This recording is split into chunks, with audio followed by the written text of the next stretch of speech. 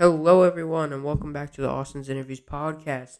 And I haven't put out a podcast in a little bit just because football season ended and there hasn't been much going on with sports, with basketball, and obviously it's the off season for baseball. But there's a big story in sports right now, and yes, guys, I do more than football. So there is the MLB lockout we need to talk about. That is massive. There was the deadline on Monday, and looked like they were getting somewhere in their talks, and so they extended it to 4:30 or 5 o'clock, I forget which one, on Tuesday, and they could not get a deal done. So I'm just going to answer a few common questions about the MLB lockout. So what the lockout is. The lockout is where the MLB and the Players Association, the Players Union, can't make an agreement on prices with the players, the minimum wage, and stuff like that. So, and what that means, what the lockout means, it means that there could be no free agency, no trades. They can't talk to players, stuff like that, until the lockout is situated and the deal is done.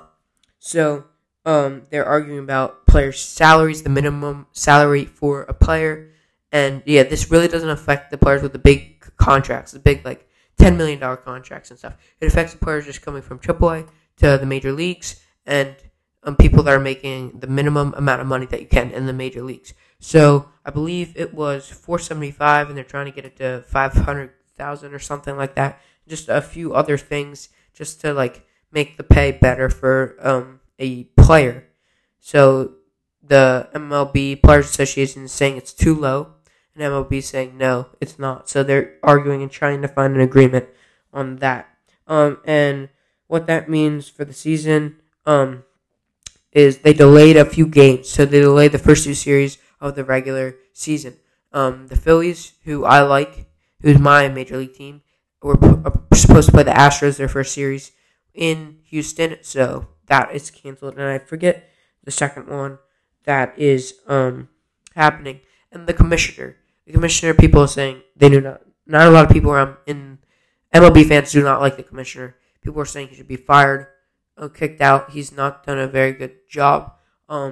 So I don't follow baseball too much, but I'm trying to follow it more because I like playing baseball, so I'm going to try to follow it more. I followed it decently last year, but yeah, they're saying the commissioner isn't doing the best job commissioning. So yeah. So I'm going to keep you guys back up with a daily podcast now because basketball is getting heated. Baseball's starting up soon. And so, yeah, I'll keep you in touch with that. And it's not just going to be basketball for a week and baseball. I'm just going to mix it up with all different sports per week. So, yeah, you can DM me on my Instagram at Austin's Interviews to tell me what you want me to do. So, yeah.